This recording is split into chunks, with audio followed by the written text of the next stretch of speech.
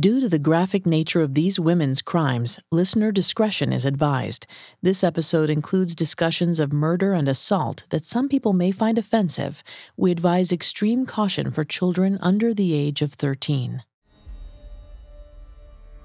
Leslie Van Houten had always been a good girl. As she stood in her father's home, the home where she grew up, she remembered the girl who used to sing in church choir, the charming young lady who was elected homecoming queen. The house was dark. She watched her friends move from room to room, collecting valuables. She watched them rob her family blind.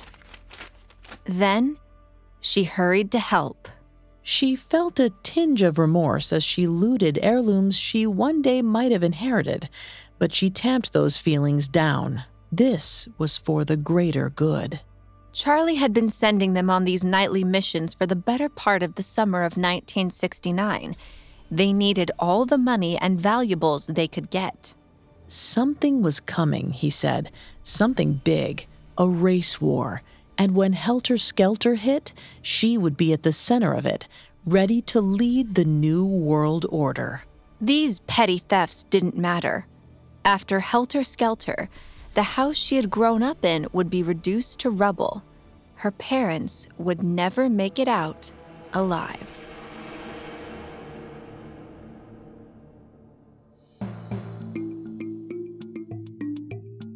Picture a murderer, a gangster, a thief.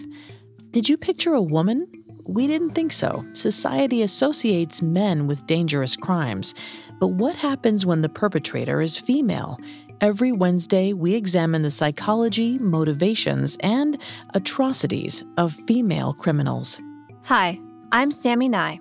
And I'm Vanessa Richardson. And you're listening to Female Criminals, a Parcast original. This week, we're commemorating the 50-year anniversary of the infamous Manson family murders on August 8th and 9th, 1969, and covering the women Manson manipulated to carry out these gruesome crimes. This episode is part of Parcast's Summer of '69 event. July 22nd through August 9th, all your favorite Parcast shows are teaming up to commemorate the 50th anniversary of a landmark summer in American history, the summer of 1969. From the Manson murders to the moon landing, we're diving deep into the summer America hit a boiling point, with 23 special episodes across 16 different Parcast originals. We'll be digging into the fallout of MLK's assassination, a wide-reaching LSD cult, and rumors of a Kennedy family cover-up. You can find these specials and more on our new Parcast Presents feed on Spotify or anywhere you listen to podcasts. At Parcast, we are grateful for you, our listeners. You allow us to do what we love. Let us know how we're doing. Reach out on Facebook and Instagram at Parcast and Twitter at Parcast Network. Several of you have asked how to help us. If you enjoy today's episode, the best way to help us is to leave a 5-star review wherever you're listening. It really does help.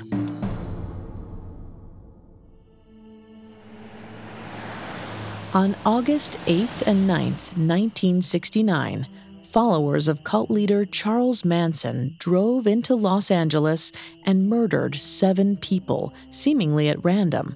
Among them was actress Sharon Tate, who was almost 9 months pregnant at the time. The Manson family murders are among the most infamous in the American canon and changed the socio-political mindset of the country forever.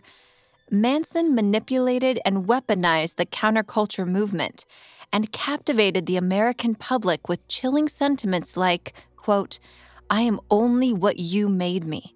I am only a reflection of you." But less well-known are the followers who committed these acts. 21-year-old Susan Atkins, 19-year-old Leslie Van Houten, 21-year-old Patricia Krenwinkel, 20-year-old Linda Kasabian, 26-year-old Catherine Scher, and 20-year-old Lynette Squeaky Fromey.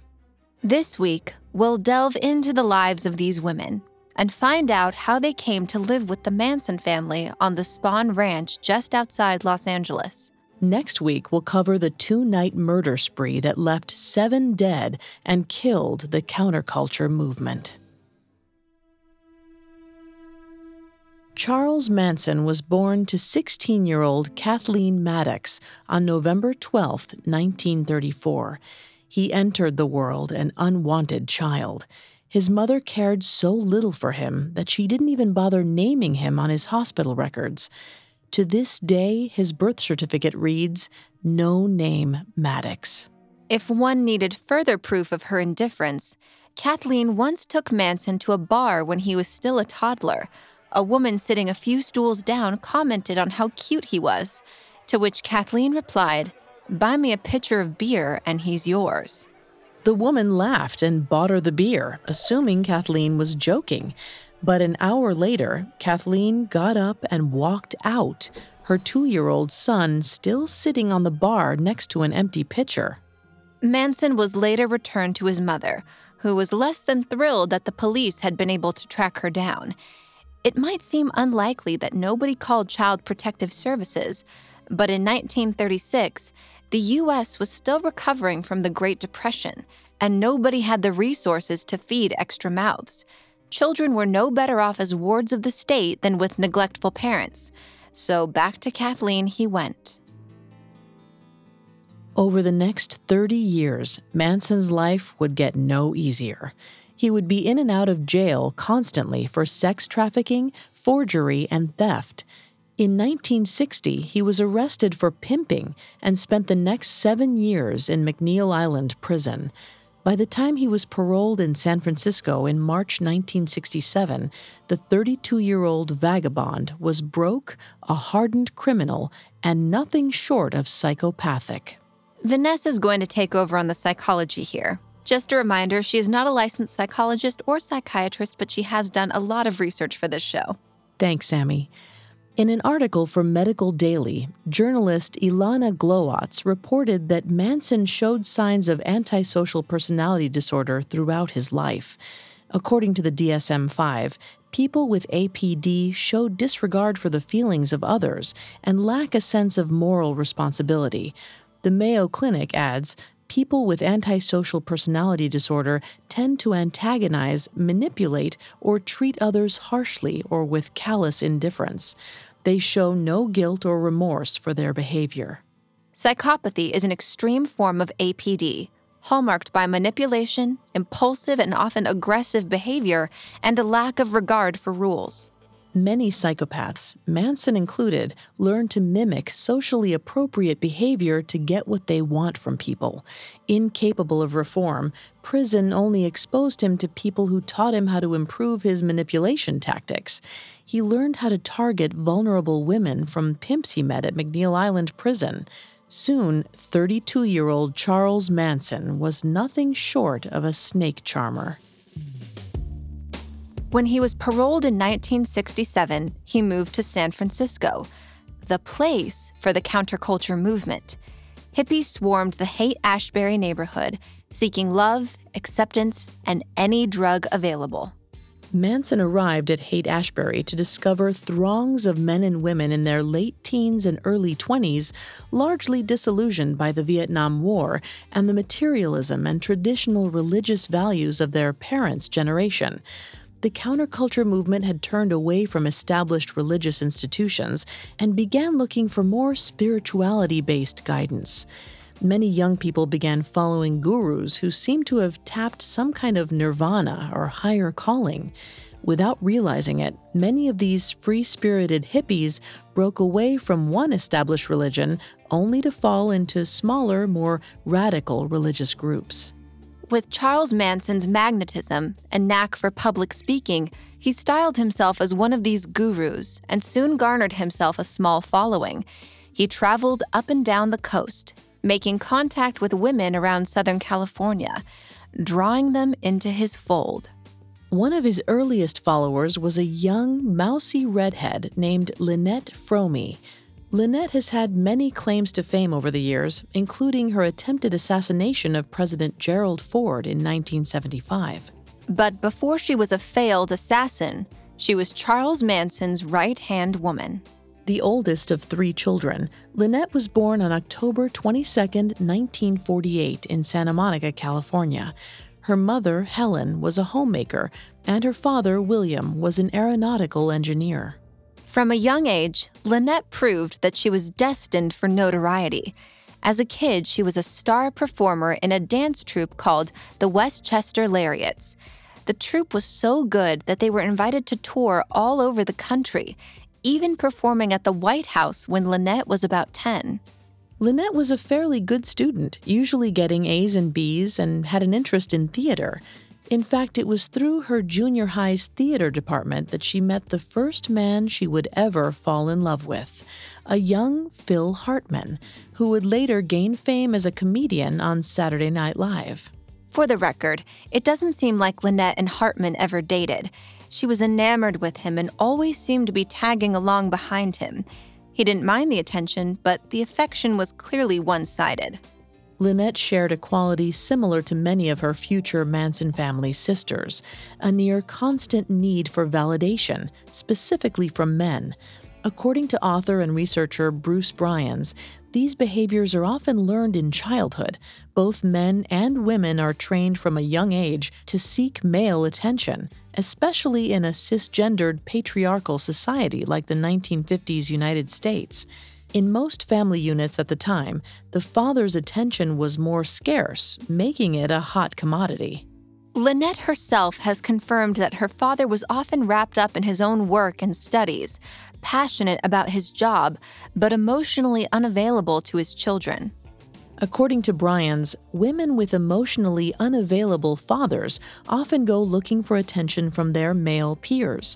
But if they don't find the attention in romantic partners, some of these women, Lynette included, can become addicted to chasing approval from emotionally unavailable men. This kind of attention is usually lackluster at best, but to Lynette, it was better than no attention at all. She didn't mind having to work hard for divided attention, a quality that would serve her well in the years to come. Lynette graduated high school in 1966, after which her story gets a little murky. By age 18, she was homeless, living on the streets near Venice Beach, California. Little is known about what drove such a wedge between her and her family that she ended up homeless, just a few miles from where she grew up. Biographer Jess Braven has suggested that Lynette was sexually abused by her father, which could have been why she felt unsafe living in his home, but Lynette has denied these accusations. Whatever the reason, by the time she met Charles Manson in 1967, 19-year-old Lynette had hit rock bottom. She recalled sitting on a park bench by the beach when a shaggy-haired man approached her and said, "Name's Charlie." The connection was instantaneous. Lynette and Charlie talked about all sorts of things: her past, her feelings of abandonment, about feeling trapped by her homelessness and poverty. Charlie listened and was empathetic. He said he understood Lynette. He had just spent nearly 8 years trapped in prison. For most young women, this would have been a red flag. But no man had ever given Lynette this much undivided attention. Even her boyfriend had a way of making her feel misunderstood and lonely within their relationship. Then Charles Manson stood up and told Lynette he was on his way north to visit his mother. He pointed to a small gaggle of people nearby and said that they were coming with him. If she liked, Lynette could come too. With that, Charlie and the group began to walk away. Lynette was already tethered to him. As he started to disappear down the block, she could feel something tugging at her, urging her to go after him. Without thinking, she grabbed her bag and took off down the street. That balmy day in 1967, and every day since, Lynette Fromey did the thing she did best: follow a man who would never quite let her catch him. Lynette settled into life with Charles Manson quickly. She was only one of several women with whom Charlie was intimate, all of whom seemed vulnerable and directionless. Many of them were drug users or had hit rock bottom. Lynette believed Charlie just wanted to protect them and take care of them, a belief she still holds to this day. Lynette and Charlie soon began a sexual relationship, along with a third member of their little group, 24-year-old Mary Brunner. At first, Charlie's polygamy made Lynette uncomfortable, especially as he began sleeping with newer members of the family. some of whom were as young as 13.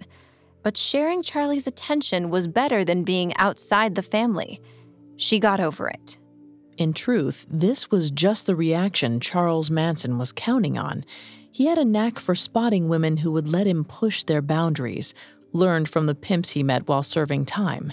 Women who felt devalued by other men would confuse his manipulative behavior as love. In fact, former pimp Galen Harper once explained to K5 News Seattle that when grooming a woman for the sex trade, he would seek out a woman with little confidence and work to gain her trust. Then he knew she would be hooked on him for the long term. Tragically, most of Manson's followers were from broken homes. He preyed on women who considered themselves damaged and unwanted. He used sex to fabricate intimacy with these women, knowing they would work to keep his attention. It was these skills that helped Manson lure Patricia Krenwinkel, who he renamed Katie, into the fold. In less than 2 years, Charles Manson would completely remake Katie into a murderer. In a moment, the Manson family lays down roots and spreads its wings. Now, back to the story. Patricia Krenwinkel was born on December 3, 1947, near Los Angeles. Her story is similar to many of the women who eventually followed Manson. She felt lonely and unwanted and was searching to belong. Patricia was bullied for most of her childhood for being overweight, which made her feel isolated from her peers. At 15, she lost her virginity to a boy she thought had feelings for her, only to never hear from him again. After that, she became addicted to diet pills, supplied to her by her older sister Charlene, who was a heroin addict. But once Patricia lost considerable weight, her peers started bullying her about the excessive dark hair that covered her body. Then, to top it all off, her parents divorced in 1965 when she was 17. By the time she graduated high school in 1966, Patricia's self-worth was in the gutter. She felt ugly and unwanted, so much so that she decided no man would ever love her, and turned her focus toward becoming a nun. She briefly enrolled at Spring Hill College in Alabama, a Jesuit Catholic school, with the intention of studying catechism, but she dropped out after only 1 semester and returned home to Los Angeles.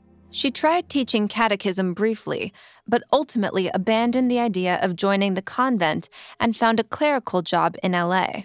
By the time she met Charles Manson in 1967, 19-year-old Patricia felt utterly isolated from her peers and rejected by her family. She once said, quote, "I never ever developed a sense of who I was and where I was going and what I wanted to do. I wanted to please. I wanted to feel safe, to feel like someone was going to care for me. I hadn't felt that from anyone else in my life."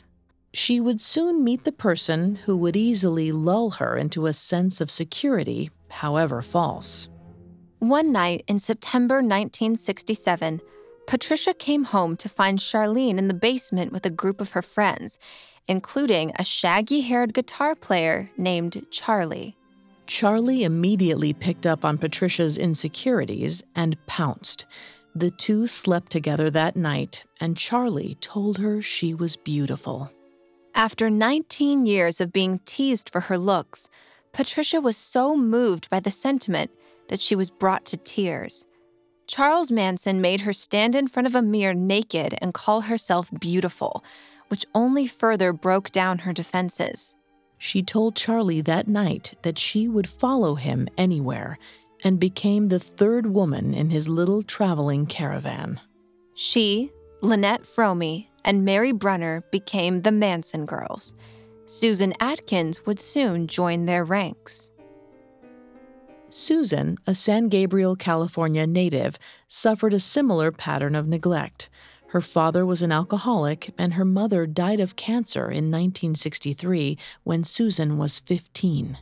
Susan had always had a strained relationship with her father, but without her mother as a buffer, their relationship quickly deteriorated. She moved out and fell in with a bad crowd, eventually doing 3 months of jail time for armed robbery. When she was released in 1967, 19-year-old Susan moved to San Francisco, where she took up topless dancing and selling drugs to make ends meet. Later that year, she met Charles Manson when he came to visit a commune she was staying in.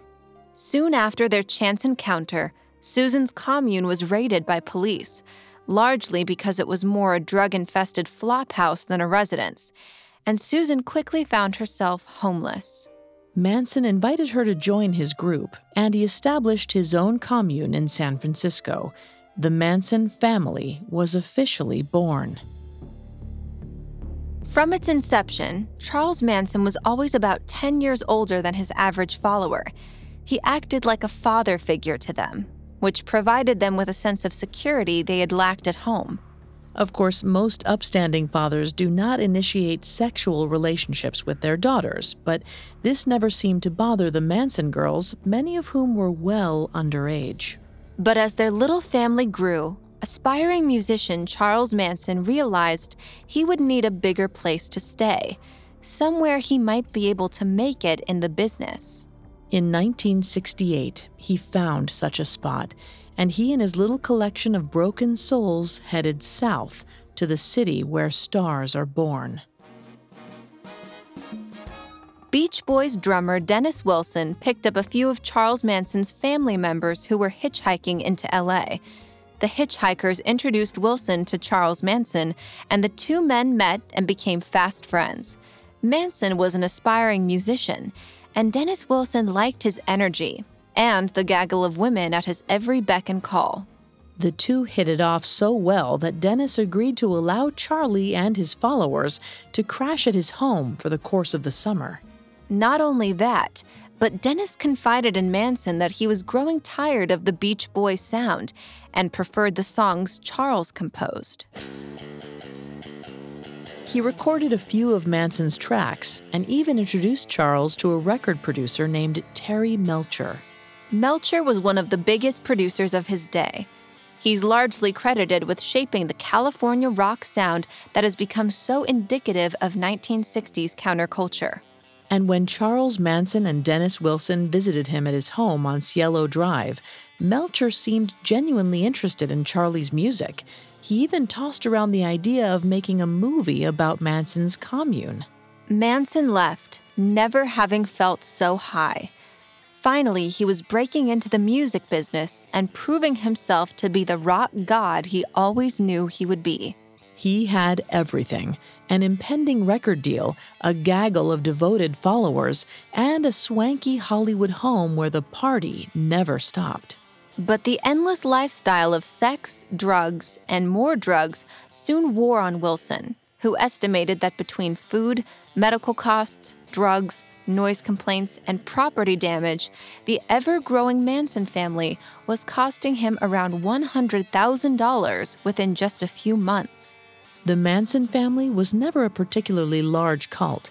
At its height, it only had about 30 members, but they took over every nook and cranny of Wilson's home until he finally had to kick them out at the end of the summer. In 1968, the budding Manson family settled into Spahn Ranch, an abandoned movie set owned by George Spahn. He agreed to allow the family to live on his ranch in exchange for upkeep of the property and his pick of the Manson girls. Spahn is also credited with giving 20-year-old Lynette Fromme the nickname Squeaky after the noises she made when he grabbed her. Manson loved the nickname, and from that moment on, the moniker stuck.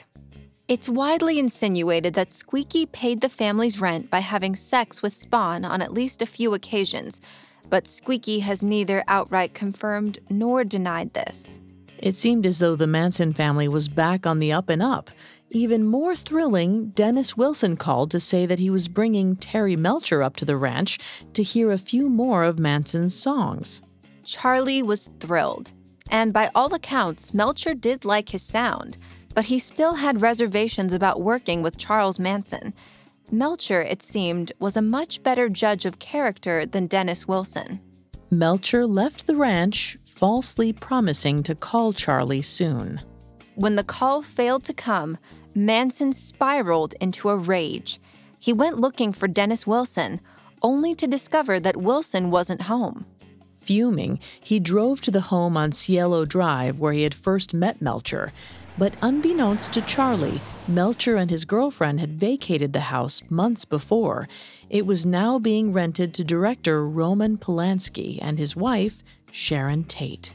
Manson and Polanski seemingly had some kind of altercation at the home, mostly because Manson refused to believe that Melcher no longer lived there.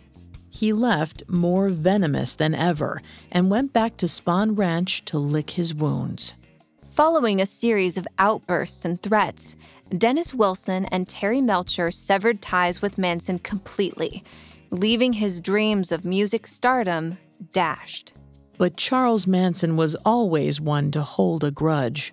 He projected all of the hate and neglect that he had been carrying with him for years onto the industry that had most recently rejected him. And for the first time, everything he hated had a physical address: 10050 Cielo Drive. He committed it to memory. And promised to be back. Throughout the rest of 1968 and into 1969, Charles Manson put all his energy into gathering new followers and bringing them to live on Spahn Ranch. The first of these was Catherine Scher, a French-American woman born in Paris on December 10, 1942. Her parents were members of the French underground during World War II and died of suicide to prevent themselves from being taken by Nazis. A newly orphaned Catherine was sent to a French orphanage, where she lived until 1950 when she was 8 years old. At this point, she was adopted by a French woman and her American psychologist husband. Shortly afterwards, the family of 3 relocated to Los Angeles, California. But her new set of parents would later abandon her in much the same way as her birth parents. In 1958, when Catherine was 16, her mother was diagnosed with terminal cancer and decided to end things on her own terms. She, too, died of suicide. Her adoptive father was overwhelmed with grief, and by that point had gone completely blind. Given everything, he needed a caretaker, and Catherine quickly filled that role, but their relationship was never the same. After the death of Catherine's adoptive mother, her adoptive father grew distant and cold. She felt rejected by him, especially after he remarried, leaving teenage Catherine without much purpose or direction in life. She graduated from Hollywood High School in 1960, feeling more isolated than ever. As her peers began to enjoy the free love movement that defined the decade, she searched for a way to fill a void in her life. She wanted to feel loved. Feeling anxious and alone, she enrolled in college and spent the next 3 years trying to find some direction. During that time, she was married and quickly divorced, which only left her feeling more lonely than before the relationship. She indulged in overeating, drugs, and free love in an attempt to compensate. By 1963, 21-year-old Catherine was utterly listless. She embraced her new persona as a flower child and began drifting around Southern California, ever in search of a party. She would often wind up back in LA, where, for lack of something better to do, she would take roles in soft porn films. One such acting role was in a movie called Ramrodder. On set, Catherine met Bobby Beausoleil, a struggling musician from Santa Barbara, and the two became fast friends. Bobby also introduced Catherine to his wife, Gail. The 3 hit it off so well that Catherine began living with them. For the first time in years, she felt like she had a small, makeshift family. In other words, for the first time in a long time, she had something to lose, which might have made her far more susceptible to the family friend Bobby soon introduced her to. Charlie was the most charming person Catherine had ever met. His shaggy brown hair and wide smile were captivating. She fell for him in an instant. Catherine knew little about Charlie, other than the fact that he rented a huge ranch 25 miles north of Los Angeles. As the two grew closer, Catherine also learned that Charlie lived with a group of free love hippies all around her age. They called themselves the Manson family, and Charlie was their leader. The word family grabbed her. She knew she wanted to be a part of it. 8 months after moving in with Bobby and Gail, all 3 of them moved to Spahn Ranch and began living in the commune with Manson. By the time they moved onto the ranch, Catherine had fallen in love with Charlie, who seemingly reciprocated her feelings. Not that he was interested in monogamy, of course. When it came to sex, Charlie Manson lived by a strict, the more the merrier philosophy. Charlie soon gave Catherine the nickname Gypsy, a moniker that would follow her the rest of her life. Gypsy was 26, the oldest woman living on the ranch, and quickly became the family's mother. She also became Manson's recruiter-in-chief, seeking out vulnerable, listless women who might like to help expand the family. 2 of these women, Leslie Van Houten and Linda Kasabian, would live on the ranch for less than a year before participating in one of the most infamous murders in American history. In a moment, the Manson family gets its first taste of blood. Now, back to the story. Leslie Van Houten was born on August 23, 1949, in Altadena, California. She was born into an upper-middle-class family and given every advantage in the world. She was enrolled in sports as a kid and even elected homecoming queen in high school. But despite her well-to-do upbringing, Leslie never felt emotionally supported by her parents. She felt trapped by their expectations of marrying an equally well-brought-up man and becoming a housewife. As a teenager, Leslie experimented with drugs like LSD, hashish, and marijuana. But shortly after dabbling in drugs, she began abusing them. By the summer of 1968, 19-year-old Leslie was a full-blown drug addict and social rebel who had fallen out of her parents' graces.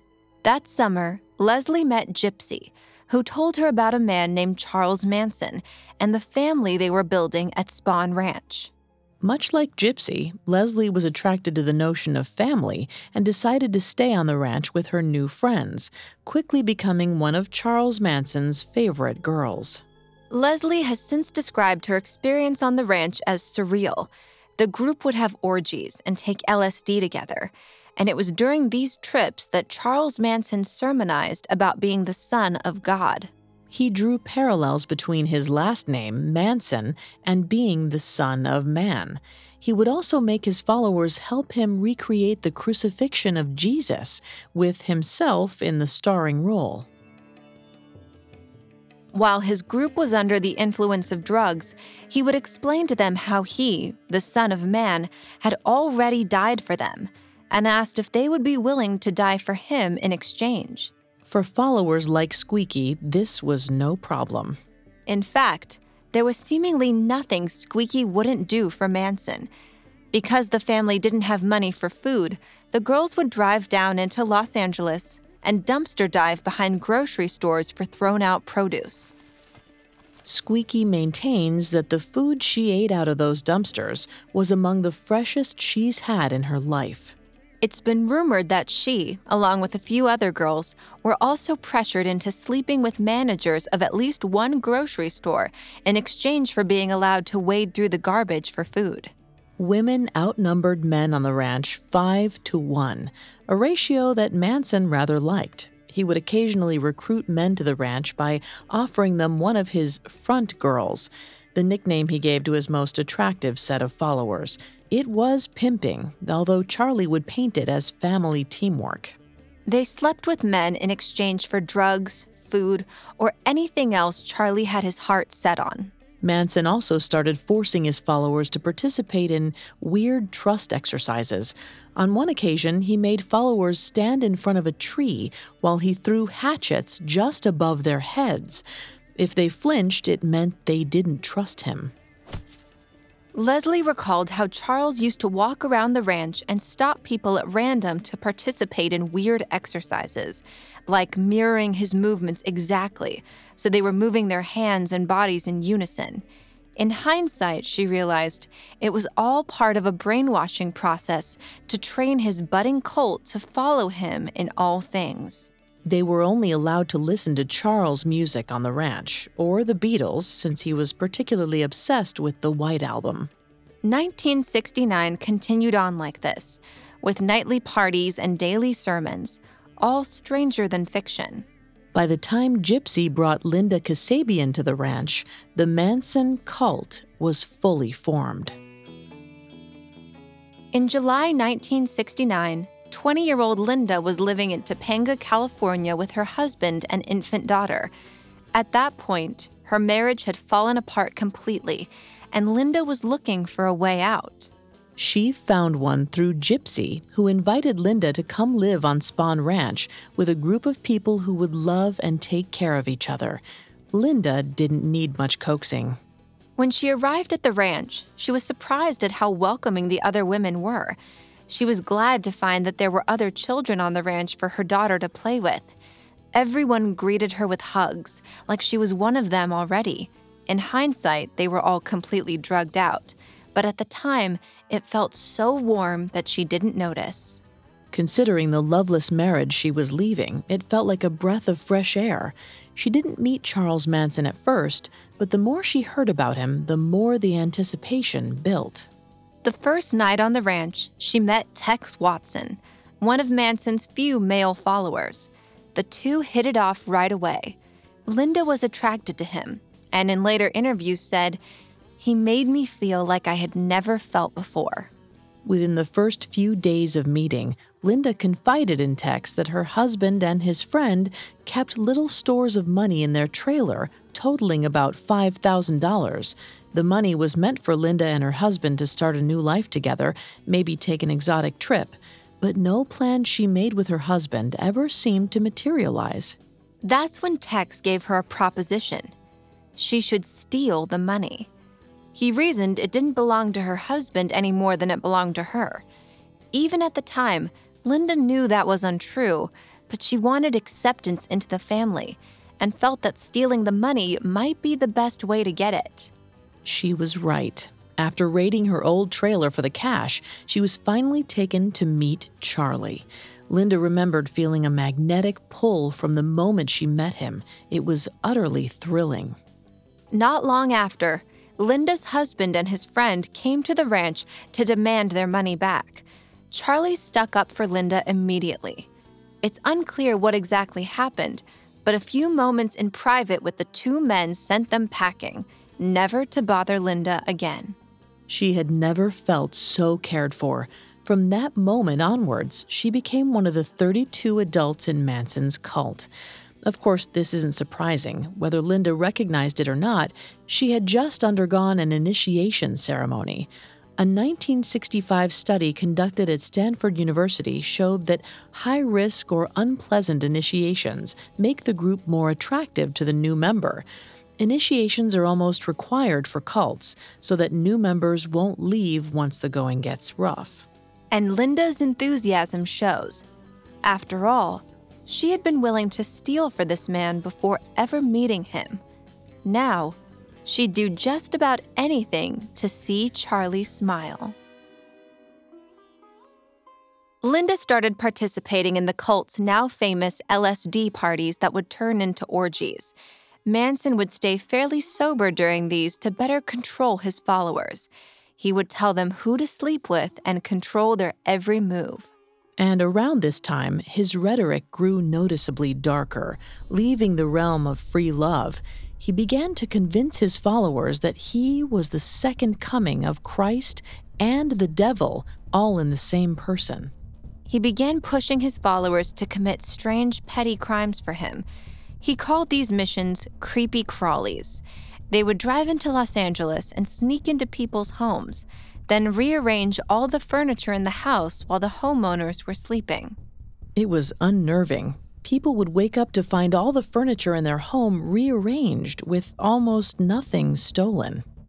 During that time, Manson convinced Leslie Van Houten to rob her father's house. She did so without a second thought. Charles had always had irresistible charisma, but now his followers were beginning to see him as something more. He was godlike to them. He began giving sermons to his followers, wherein he would talk about the looming apocalypse that would destroy all but the chosen few.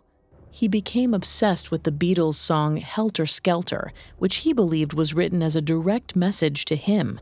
He said the song was heralding the end times, when a great race war would lay society to ruin.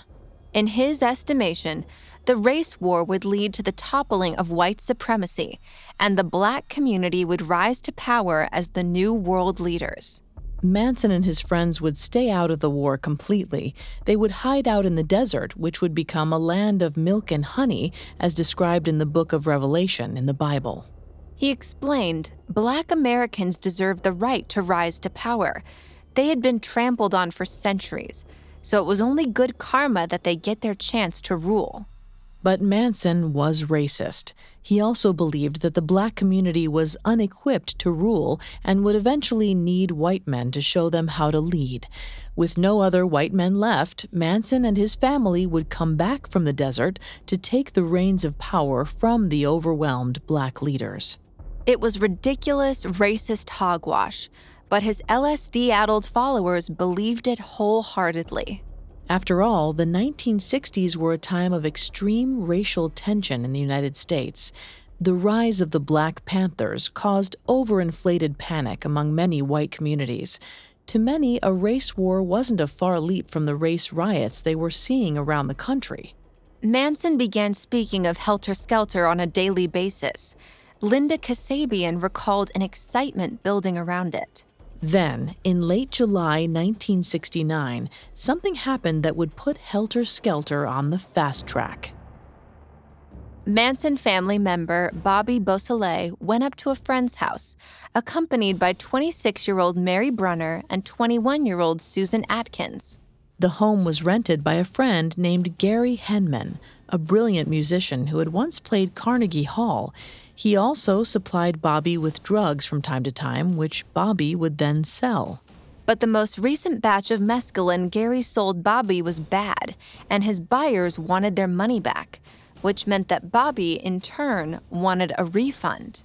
Bobby, Susan, and Mary overpowered Gary and tied him to a chair. They demanded their money back, but Gary told them he didn't have the cash.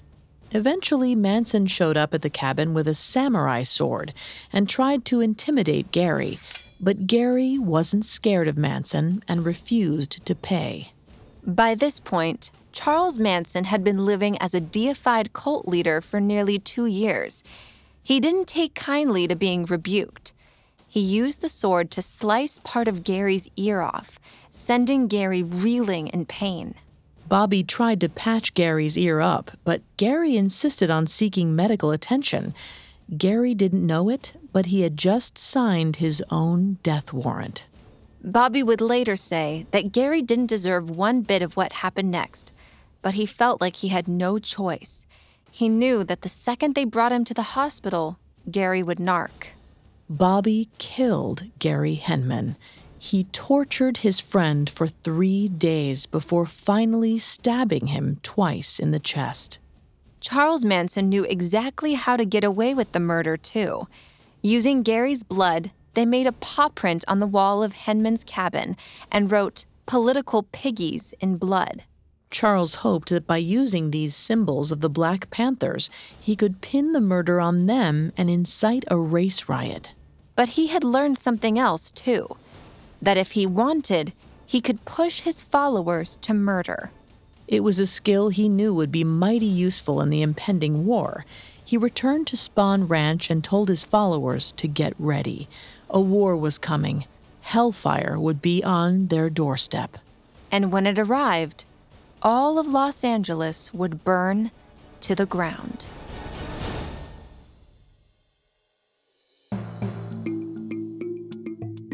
Thanks again for tuning in to our Female Criminals Summer of '69 special. Next week, we finish our deep dive into the Manson family murders, a spree of slayings so horrific, they're largely considered the moment that ended the '60s. If you enjoyed this episode, check out Parcast's continued retrospective into the summer of '69. From July 22nd to August 9th, the summer of '69 will feature 23 special episodes across 16 different podcasts, covering everything from Vietnam War protests to the Zodiac Killer. Be sure to check it out on our new Parcast Presents feed on Spotify or anywhere you listen to podcasts. Several of you have asked how to help us. If you enjoy the show, the best way to help is to leave a 5-star review. And don't forget to follow us on Facebook and Instagram @Parcast and Twitter @Parcast Network. We'll see you next time. Female Criminals was created by Max Cutler, is a production of Cutler Media, and is part of the Parcast Network. It is produced by Max and Ron Cutler, sound design by Michael Langsner, with production assistance by Ron Shapiro and Paul Liebeskind. Additional production assistance by Carly Madden and Maggie Admire. Female Criminals is written by Aaron Lan and stars Vanessa Richardson and Sammy Nye.